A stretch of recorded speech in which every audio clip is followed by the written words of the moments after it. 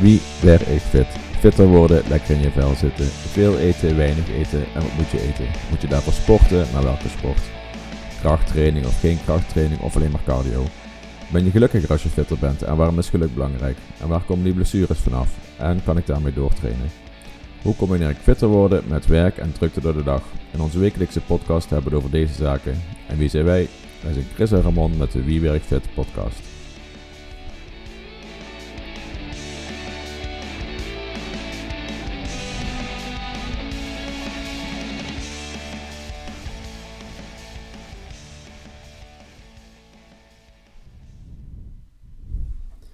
Ramon, Chris? hoe gaat het met je fit doelen? Overboord gekieperd. Overboord gekieperd. Net zoals iedereen. Februari komt eraan, dus kunnen we ermee stoppen. Ja. We gaan het vandaag hebben over een vraag van een vriend van mij.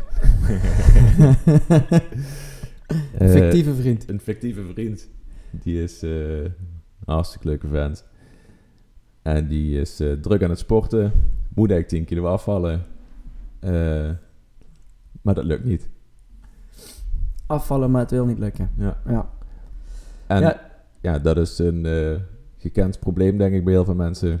Die ook in januari met een goede doelen beginnen. En meteen teleurgesteld zijn. Ja, dat is een heel bekend probleem. En zeker bij mensen die in korte termijn nog hopen dat ze crashen. Ja, nou, op korte termijn veel proberen te bereiken, zeg maar. Ja. Dan word je ook snel teleurgesteld natuurlijk. Maar hoe komt dat? We duiken er meteen in. Maar afvallen, mensen die proberen af te vallen en die daar heel veel moeite mee hebben, die lopen over het algemeen tegen een x-aantal dingen aan. Dat kunnen we een beetje verdelen. Maar over het algemeen is om af te vallen vooral belangrijk dat je een negatieve energiebalans krijgt. Mm. En daar ligt ook de uitdaging. Want ons lichaam is eigenlijk erop ingesteld om in homeostase te zijn, in balans te blijven. Dus op het moment dat je te weinig eet, krijg je honger. En ja, het moet ook geen gevecht worden om iedere dag tegen die honger te vechten, want dan wordt het natuurlijk ook heel erg lastig. Maar je moet iets minder eten om af te vallen. Dat kunnen we op verschillende manieren kunnen we dat realiseren. En een van de... je moet minder calorieën binnenkrijgen. Ja. Niet per se minder eten. Want ik hoor jou vaker zeggen dat heel veel mensen niet afvallen omdat ze te weinig eten. Ja. Maar het gaat om de calorieën, energie. Wij worden te zwaar omdat we meer energie binnenkrijgen dan dat we nodig hebben. En we vallen af omdat we minder energie binnenkrijgen dan dat we nodig hebben. En dat het lichaam dus vet wat we hebben opgeslagen als brandstof gaan gebruiken om toch te kunnen functioneren. Dat is een beetje hoe het werkt. Heel bazaal, hè? En ik zeg heel vaak, je moet meer eten. En dat is omdat we kunnen heel makkelijk een overschot eten. In een zak chips 's avonds, dat krijgt iedereen op. Tegenwoordig zit in een zak chips 250 gram. Dat zijn 1500 calorieën en iedereen heeft wel eens een dag gehad dat hij een hele zak op heeft voordat hij die in de gaten heeft. Dus ik ken er heel weinig die dat nog nooit hebben gedaan. Maar het is heel moeilijk om 3 dagen achter elkaar een tekort te hebben van 1500 calorieën. Dat is echt, dan heb je gewoon echt berenhonger. Dan voel je je niet lekker, je voelt je slecht, je functioneert niet, je slaapt niet. Dus het is heel makkelijk om bij te komen eigenlijk en het is 10 keer moeilijker om af te vallen. Wat je vaak ziet bij mensen die kiezen voor een crashdieet. Dan crashdieet noemen we op het moment dat je energietekort minimaal 1000 calorieën per dag te weinig is. Dat is in een paar dagen wel te doen. En dan wordt het echt zo'n volhoudwedstrijdje. Maar die vallen daarna ook altijd weer terug in hun oude gewoontes en komen weer bij. Dus we hebben ons in de dieetaflevering gehad over dieet is sowieso niet de oplossing.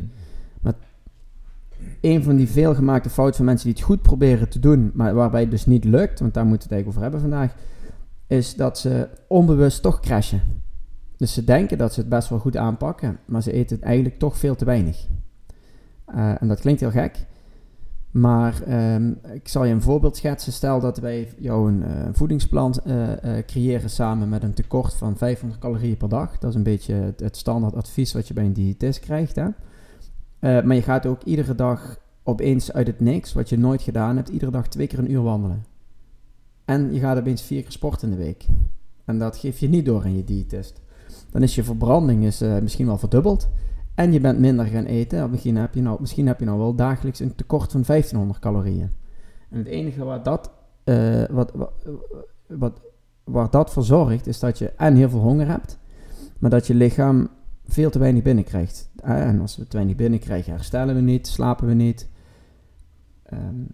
Dus de kwaliteit gaat daaronder te lijden. En we maken een hormoon aan, en dat is eigenlijk het belangrijkste, cortisol bijvoorbeeld, waardoor we juist vet vasthouden. Dat is een hele grote tegenstander in het afvalproces. Wat eigenlijk door stress komt. Wat door stress komt, ja. Te weinig eten is eigenlijk gewoon voor het lichaam 1 op 1 stress. Is ook een stressor. Maar dan gaat het met name om veel te weinig eten. Ik heb zelf, laten we even de theorie ervoor houden, 1000 of meer.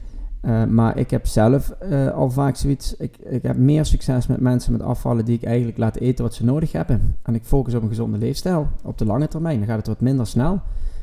Omdat dat hongergevoel ook heel vaak zorgt voor zo'n dag dat je even denkt, nou, ik heb me een hele week goed gedragen en vandaag heb ik het wel verdiend. En dan vliegen we daar compleet uit de bocht. Ja, maar goed, afvallen is sowieso iets voor een lange termijn. Hè? Het gaat er niet om dat je volgende maand x kilo moet zijn afgevallen, maar je moet kijken naar 5-6 maanden. Nou, als je het echt goed wil doen, dan zou ik bijna zeggen, een aanpassing is van je visualiseer hoe je wil uitzien. Visualiseer hoe je zou moeten eten om er zo uit te zien. Ga zo leven, dan ga je er vanzelf zo uitzien. En ik ben niet de meest zweverige, zoals jij weet. Maar dat is eigenlijk hoe je het echt zou moeten doen. En niet ga leven op een bepaalde manier om te worden zoals je zou willen zijn. En dan ga ik dan leven zoals ik zou willen zijn. Uiteindelijk werkt dat toch vaak niet. Zo'n shortcut om tot een bepaalde plek te komen, is denk ik de moeilijkste manier om op die plek te blijven. En als we dan even kijken naar de casus van die vriend. Ja. Is woog een jaar geleden hetzelfde als nu. Maar in dat jaar tijd is hij wel 2 keer per week krachttraining gaan doen. 2 keer in de week gaan hardlopen. Dus de energiebalans aan de ene kant die is flink omlaag gegaan. Toch valt hij niet af. Hij merkt wel dat alles wat lekkerder zit, maar de weegschaal blijft gewoon hetzelfde aangeven. Ja, die heb je heel veel trouwens. In het begin zul je zien dat als ze wat intensiever gaan sporten, dat ze iets meer spiermassa aanmaken. Dus dat ze misschien wel in kleding en maat zijn afgevallen, maar dat ze op de weegschaal nog niet zijn afgevallen.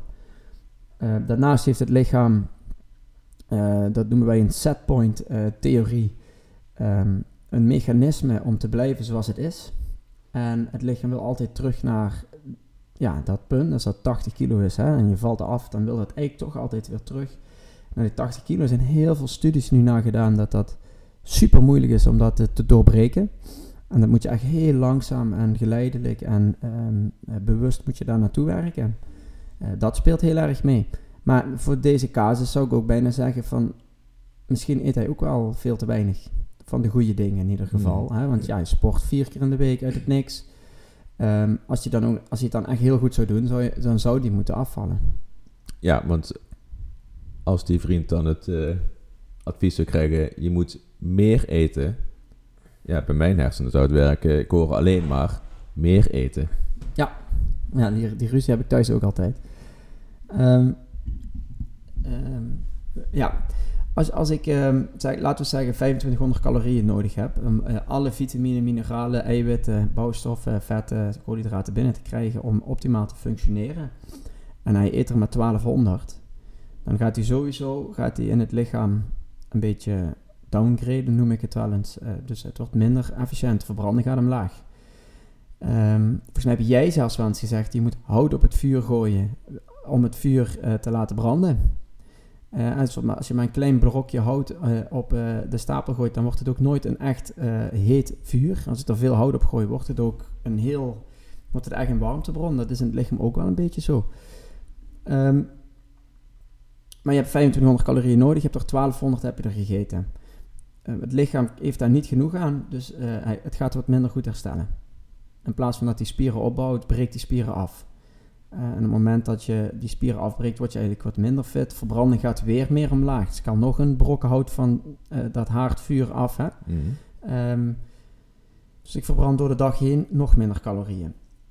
Dan gaat hij wel trainen, maar misschien is hij wel de rest van de dag daardoor extra vermoeid, waardoor hij ook minder gaat bewegen. Dus dat speelt ook nog een klein beetje mee. Dan komt er ergens een moment dat hij zin heeft in iets. Ik zeg maar even wat, chips. Toch, hij zit met zijn vriendin op de bank 's avonds en ze eten een kommetje chips, wat er 2 worden, wat er 4 worden. En dan kom ik terug bij dat begin van de podcast, van de opname, dat 1500 calorieën te veel eten, dat gebeurt echt zo.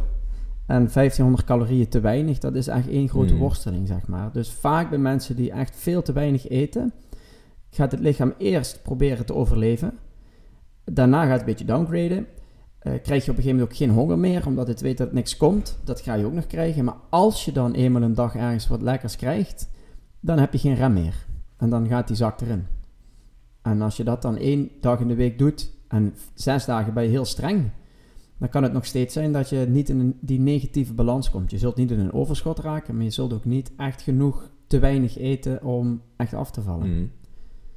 En dat is natuurlijk heel moeilijk in een podcast om dat visueel te maken. Maar als we 2000 calorieën per dag nodig hebben, 7 dagen, 14.000 calorieën op weekbasis. En iedere dag zou ik 500 calorieën minder eten. Dan eet ik er dus 1500, 6 dagen in de week. Dus dat is 9000 calorieën. En dan heb ik nog, zeg eens, 5000 calorieën over voor dat weekend. Nou, daarvan eet ik er sowieso al 1500. Dus dan heb ik er nog 3500 over. Dat zou eigenlijk die 3500, dat is ongeveer een halve kilo wat je zou afvallen die week. Die 3500. Maar met die zak chips is die halve kilo wel bijna weg. Ja. Een halve zak chips en 10 biertjes. En dan ga je er zelfs overheen. Kom je bij. Ik denk dat daar wel pijnpunt zit. Eén van de pijnpunten. Dat is dus een mogelijke oorzaak als je alleen kijkt naar het aantal calorieën. Ja. Als je nou toch minder calorieën eet dan wat je verbrandt, hè? Dus je hebt een negatieve energiebalans, is het dan wel nog van belang waar die calorieën uit bestaan? Ja. Kijk, dat is ook een hele goeie. Ons lichaam heeft koolhydraten nodig als brandstof. En koolhydraten zitten vitamine, mineralen, vezels. Vetten nodig, zijn heel belangrijk voor de hormonen, om maar wat op te noemen. Maar op het moment dat ik in een van die 3 brandstoffen veel te weinig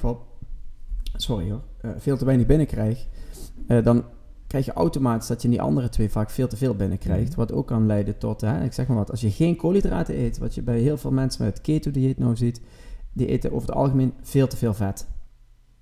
En dat maakt het voeding ook zo lastig. Maar 0 koolhydraten betekent dat ik 100% voeding over eiwitten en vetten moet verdelen.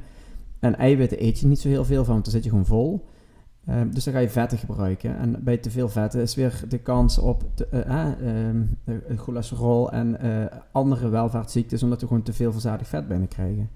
Dat krijg je ook als ik helemaal geen vet meer eet. Dan krijg ik veel te veel suikers binnen. Want alleen maar volkoren producten, dan heb je zoveel vezels binnen, dan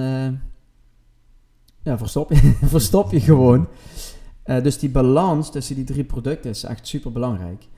En als je dan te veel suikers binnenkrijgt, dan blijf je ook automatisch te veel snoepen. Maar het krijgt dan nog steeds niet die stofjes en die vezels bijvoorbeeld binnen om zeg maar wat, de darmwerking fatsoenlijk te laten functioneren. Ja, dus als jouw advies is meer eten, dan betekent dat wel fatsoenlijke voeding. Meer eten. Ja. Zodat je toch minder calorieën eet. Ja, zo moet je het zeggen. Ik denk dat je snoepen en eten niet onder dezelfde, hoe moet ik dat zeggen, dezelfde tegel moet zetten. Ja. Snoepen is echt iets aparts. Maar een zak chips valt bij mij onder snoepen. Ook al heb je honger en je kiest voor chips, dat is toch snoepgedrag. En ik wil meer eetgedrag, gezond eetgedrag. En dan gewoon snoepen als je het een keer verdiend hebt en er echt zin in hebt. Kommetje chips, helemaal prima. Een keer uit de bocht vliegen, ook helemaal prima. Maar en meer eten en je eet een boterham extra, dan moet het eigenlijk geen boterham met hagelslag zijn. Ja, zorg dat je met die boterham dan ook die eiwitten binnenkrijgt, hè, na je training voor het herstel. En dat er wat boter op zit met goede vetten, ik zeg maar even wat dingetjes. Dus dat. Nog extremer zou zijn dat je helemaal niet snoept. Die heb je ook. Dus die zijn zo streng voor zichzelf en sporten veel. Het zijn helemaal geen leuke mensen. Nee, dat zijn sowieso geen leuke mensen. Het zou wel... Oh nee, dat kan ik echt niet zeggen. Wat? Nee, kan ik echt niet zeggen. Ja, als je denkt, moet je het zeggen. Ik zou bijna zeggen, konden wel veganisten zijn, maar... nee, die neem ik terug. Je krijgt een probleem. Nee, maar als je nog minder eet... Je moet je voorstellen dat als ik jou een marathon laat lopen op geen brandstof... Dat is voor jouw lijf, dat is extreem veel stress. Want je hebt brandstof nodig. Die brandstof die geef ik mezelf niet. Dus het lichaam gaat die brandstof ergens vandaan halen. En dan zeggen wij, ja Chris, ik heb nog superveel vet en het moet daar vandaan kunnen. Nou, die vetverbranding is al niet zo optimaal bij de meeste mensen. En wij kunnen veel sneller uit opgeslagen spier energie maken. Van een spiervezeltje omzetten naar energie. Kunnen wij veel sneller als uit een stuk vlees of uit opgeslagen vet. Dus als ik een sprintje moet trekken, dan kies ik daar veel sneller voor om mezelf een beetje te beschadigen, als dat ik dat kan doen vanuit, dat is een hele lange weg om vanuit een vetmolecuul dan explosieve energie te maken. Dus als je extreem weinig eet, dan ervaart het lichaam vaak zoveel stress, dat de cortisolwaarden weer omhoog schieten en dat het lichaam uit paniekreactie eigenlijk alles weer vasthoudt. En dat zorgt dan voor twee dingen. 1, je kunt helemaal niet meer zo goed sprinten. Je wordt gewoon steeds langzamer. En je gaat zelfs wennen aan dat beetje futloze gevoel. Voor je idee ren je wel snel, maar je rent helemaal niet snel. Dat is ook wel een hele grote. Mensen die te streng willen diëten en goed willen rennen en weinig eten, die vallen niet af omdat het lichaam constant gestrest is. We hebben nu een aantal mogelijke oorzaken gehad. Hè? Dus je krijgt toch meer energie binnen dan je eigenlijk denkt. Ja. De verhoudingen van wat je binnenkrijgt, dat is eigenlijk niet goed. Ja. Dus de verhouding tussen de macro's. Je eet te weinig. Ja. Dan kan het ook nog zijn dat je te veel doet. Ja, dan eigenlijk is dat omgedraaid weer. Dat resulteert weer in, je krijgt te weinig binnen. Ja. Of weer te veel stress. Dus, wat eigenlijk gek is, want ik zou dan denken... als je heel veel beweegt, dan weet je zeker dat je een negatieve energiebalans krijgt. Ja, maar we moeten wel herstellen van het hele vele bewegen. En dat herstellen, als we meer gaan doen dan dat we aan kunnen, dan gaat het ten koste van je spier.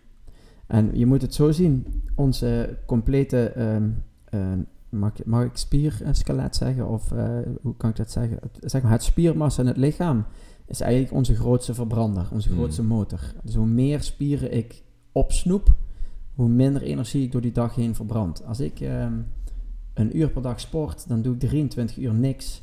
Dus iemand met bodybuilders, die verbranden zo extreem veel energie door de dag heen, omdat ze zoveel spiervezels hebben. Tijdens dat krachttrainingsuurtje verbranden die bijna niks.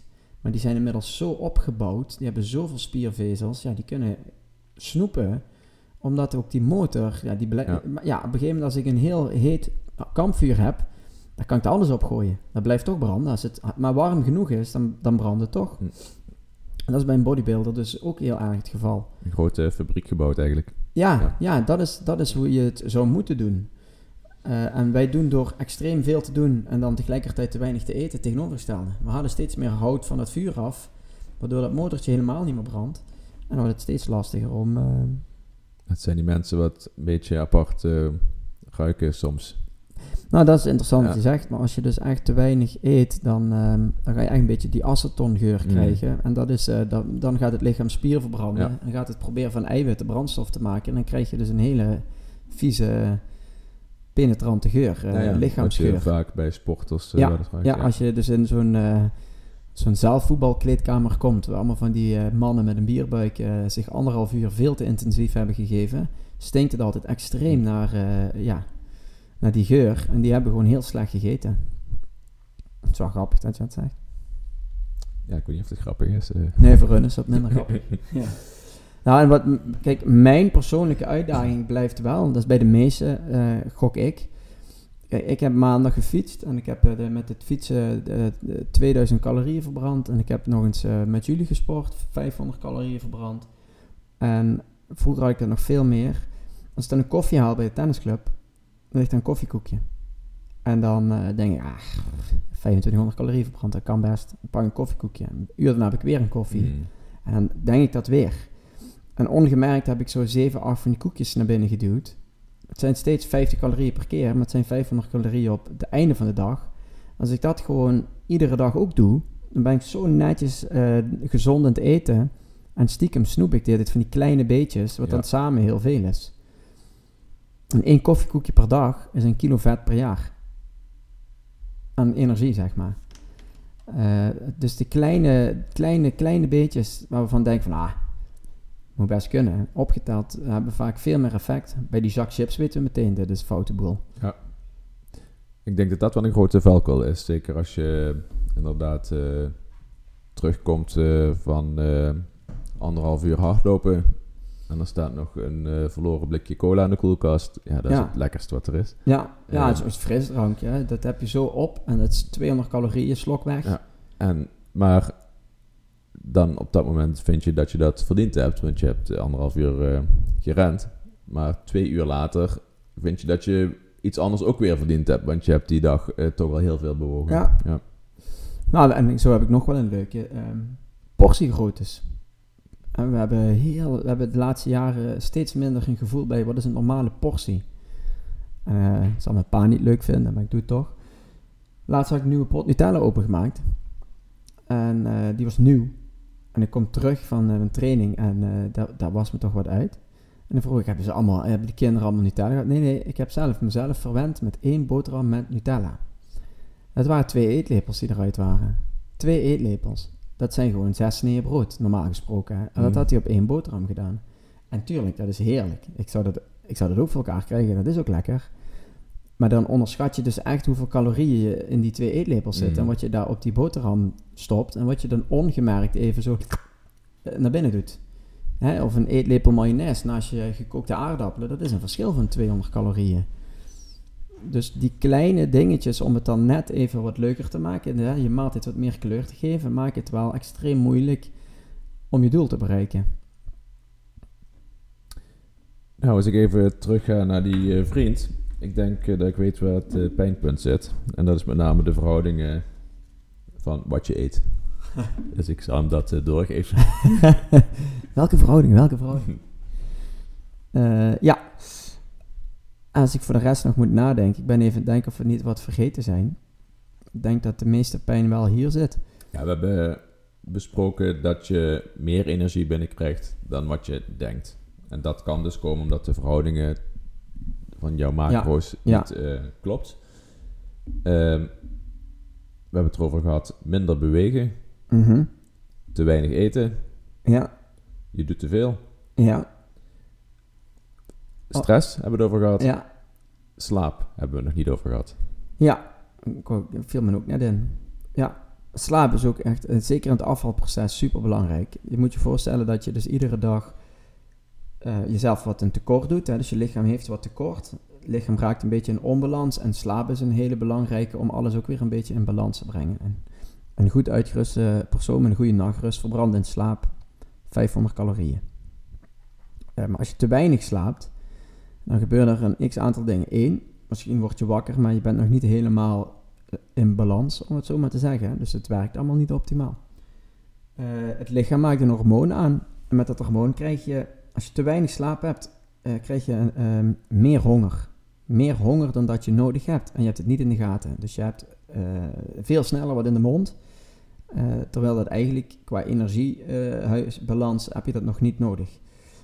En het is ook stress. Dus op het moment dat je gewoon vermoeid raakt en blijft, gaan ook weer die cortisolwaarden gaan omhoog. En ja, nogmaals, alles wat met stress te maken heeft en met cortisol, want dat is onze vlucht- en vechtreactie, dan gaat het lichaam vet vasthouden, gaat het zichzelf beschermen. En we willen juist ontspannen zijn, relaxed zijn, zodat die waarden zakken, dat het lichaam ook veel makkelijker aanspraak kan doen op die vetreserves. Ja. Dus ja, ik zou bijna zeggen yoga. Maar gewoon echt een beetje mindset en ontspanning. Het doet wel. Wat bij mij heel veel gewerkt heeft. Ik sportte 7 dagen in de week. En ik had toch altijd nog wel een vrij hoog vetpercentage. En vanaf het moment dat ik 2 rustdagen in de week ging pakken. En waar ik echt helemaal niks deed. ging op een gegeven moment afvallen. Ik ging niet meer sporten in de week. De uren waren hetzelfde, maar die 2 rustdagen gaven het lichaam meer rust om ook van die hele ellende wat ik mezelf aandoe weer bij te komen. En ja, dat maakt dan ook dat je lichaam zich daar beter tegen kan weren de volgende keer. Ja. Ook weer stress. Dan kan het kampvuur en alle rust weer even mooi opbloeien. Nou, ik denk dat die op zo'n rustdag nog steeds heel hard brandt. Maar om alles weer gewoon in orde te brengen. Dat je weer herstelt, dat die spieren weer gerepareerd worden. Noem maar op. Dat kost ook extreem veel energie. Maar ik denk dat we dan hebben de grootste boosdoeners wel gehad. Het laatste wat ik nog wil zeggen is dieetverleden. Dan weten we wel... Dat is mysterieus. Ja, maar daar weten we wel steeds meer vanaf. Mensen die veel soorten dieet hebben gehad, daarvan weten we dat voor hun extra lastig is of veel soorten dieet hebben gedaan, is het extra lastig om gewicht te verliezen. En het komt omdat het lichaam zich ook daar tegen wapent. Heeft op een gegeven moment heel snel in de gaten van, er komt weer zo'n fase aan dat ik heel weinig eten ga krijgen en gaat het toch weer vet vasthouden in plaats van vet verbranden. Stofwisseling gaat omlaag en dat duurt heel lang voordat we die verbranding weer omhoog krijgen. En dan komen we terug naar onze eerste 4-5 afleveringen. Dan zijn dus dingen zoals krachttraining, beweging en goede voeding heel belangrijk om dat vuurtje weer aan het branden te krijgen. Dat is veel belangrijker. Als iemand bij mij komt en heeft 16 diëten geprobeerd, maar hij valt niet af, dan krijgt hij van mij geen dieet. Maar dan begin ik met, oké, we gaan die motor laten branden. Dus je gaat meer sporten, je gaat meer bewegen, je gaat meer eten. Klinkt super gek, maar op een gegeven moment komen die in dan draait zich die cirkel om en dan gaan ze ook wel weer afvallen. En tot slot, wat is een reële termijn die je mag verwachten dat iemand 10 kilo afvalt? Als je alles goed doet. Ja, dat is wel een goede vraag. Het is natuurlijk afhankelijk van heel veel factoren. Maar ik zou zeggen 10 kilo minimaal 20 weken. Maar ik zou bijna zeggen 40 weken. Omdat je het dan rustig doet, omdat je het dan doet op een manier dat je het ook kunt volhouden, dat je geen en dat je lichaam niet hoeft uit te hongeren. Als je dus een kilo per week wil afvallen, dan moet je iedere week een tekort hebben van 9000 calorieën. Dan moet ik dus meer dan 1000 calorieën per dag minder eten dan dat ik nodig heb. Dat is stress. En een halve kilo is 500 calorieën. Dat is een beetje stress. Dus dat is een beetje het snelste wat je kunt, is een halve kilo per week verantwoord, denk ik. En op het moment dat je dan een goed BMI hebt of een gewicht waar je tevreden mee bent, maar je blijft hetzelfde doen, dan heb je toch, je kan niet eeuwig blijven afvallen. Dus op een gegeven moment krijg je toch een soort homeostase weer. Als jij, zeg maar wat, reken me niet af op de calorieën, maar als jij 100 kilo weegt en je bent 1,90 meter, heb je misschien een verbranding van in rust van 2100 calorieën. Maar op het moment dat je met die 1,90 meter nog maar 70 weegt, dan is je verbranding in rust nog maar 1700 calorieën. Even, hè? Dat is denk ik een te groot verschil, maar zeg eens 1900 calorieën. En dan hebben wij zo'n vermenigvuldigingsfactor op het moment dat je gaat bewegen. Dus op het moment dat ik 200 calorieën minder nodig heb, op een gegeven moment ga je niet meer afvallen. Dan moet je nog minder gaan eten. Ja. Hè? Maar je gaat ook minder honger krijgen, omdat je minder zwaar bent.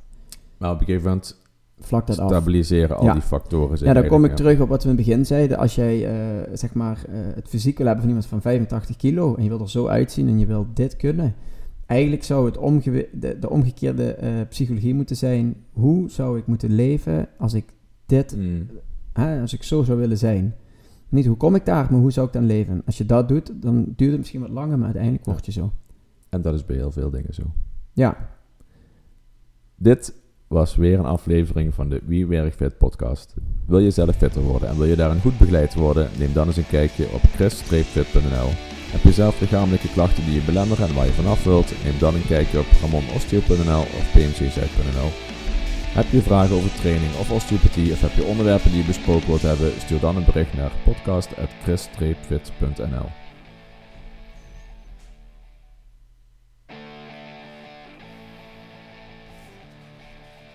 Nou, ik vond het een goede aflevering.